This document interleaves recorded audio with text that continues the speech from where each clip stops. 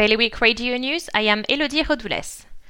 An Italian princess has failed to get a Jersey judge thrown off a royal court case after accusing him of being biased. Socialite Camilla Cruciani was previously found to have directed family wealth worth millions away from her sister. Sark's government are considering enforcing a lower price for Sark electricity to end the standoff with the island's only power supplier.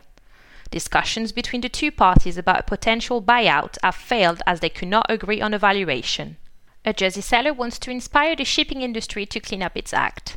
Phil Sharp wants to compete in a round-the-world race in 2024 using a boat powered by hydrogen technology.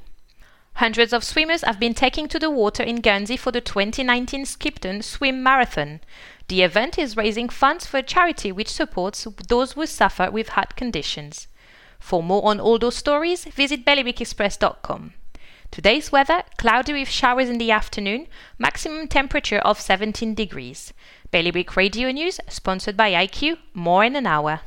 IQ, the Channel Islands' only official Apple premium reseller. See their full range of Mac notebooks and desktops. IQ, your local Apple expert.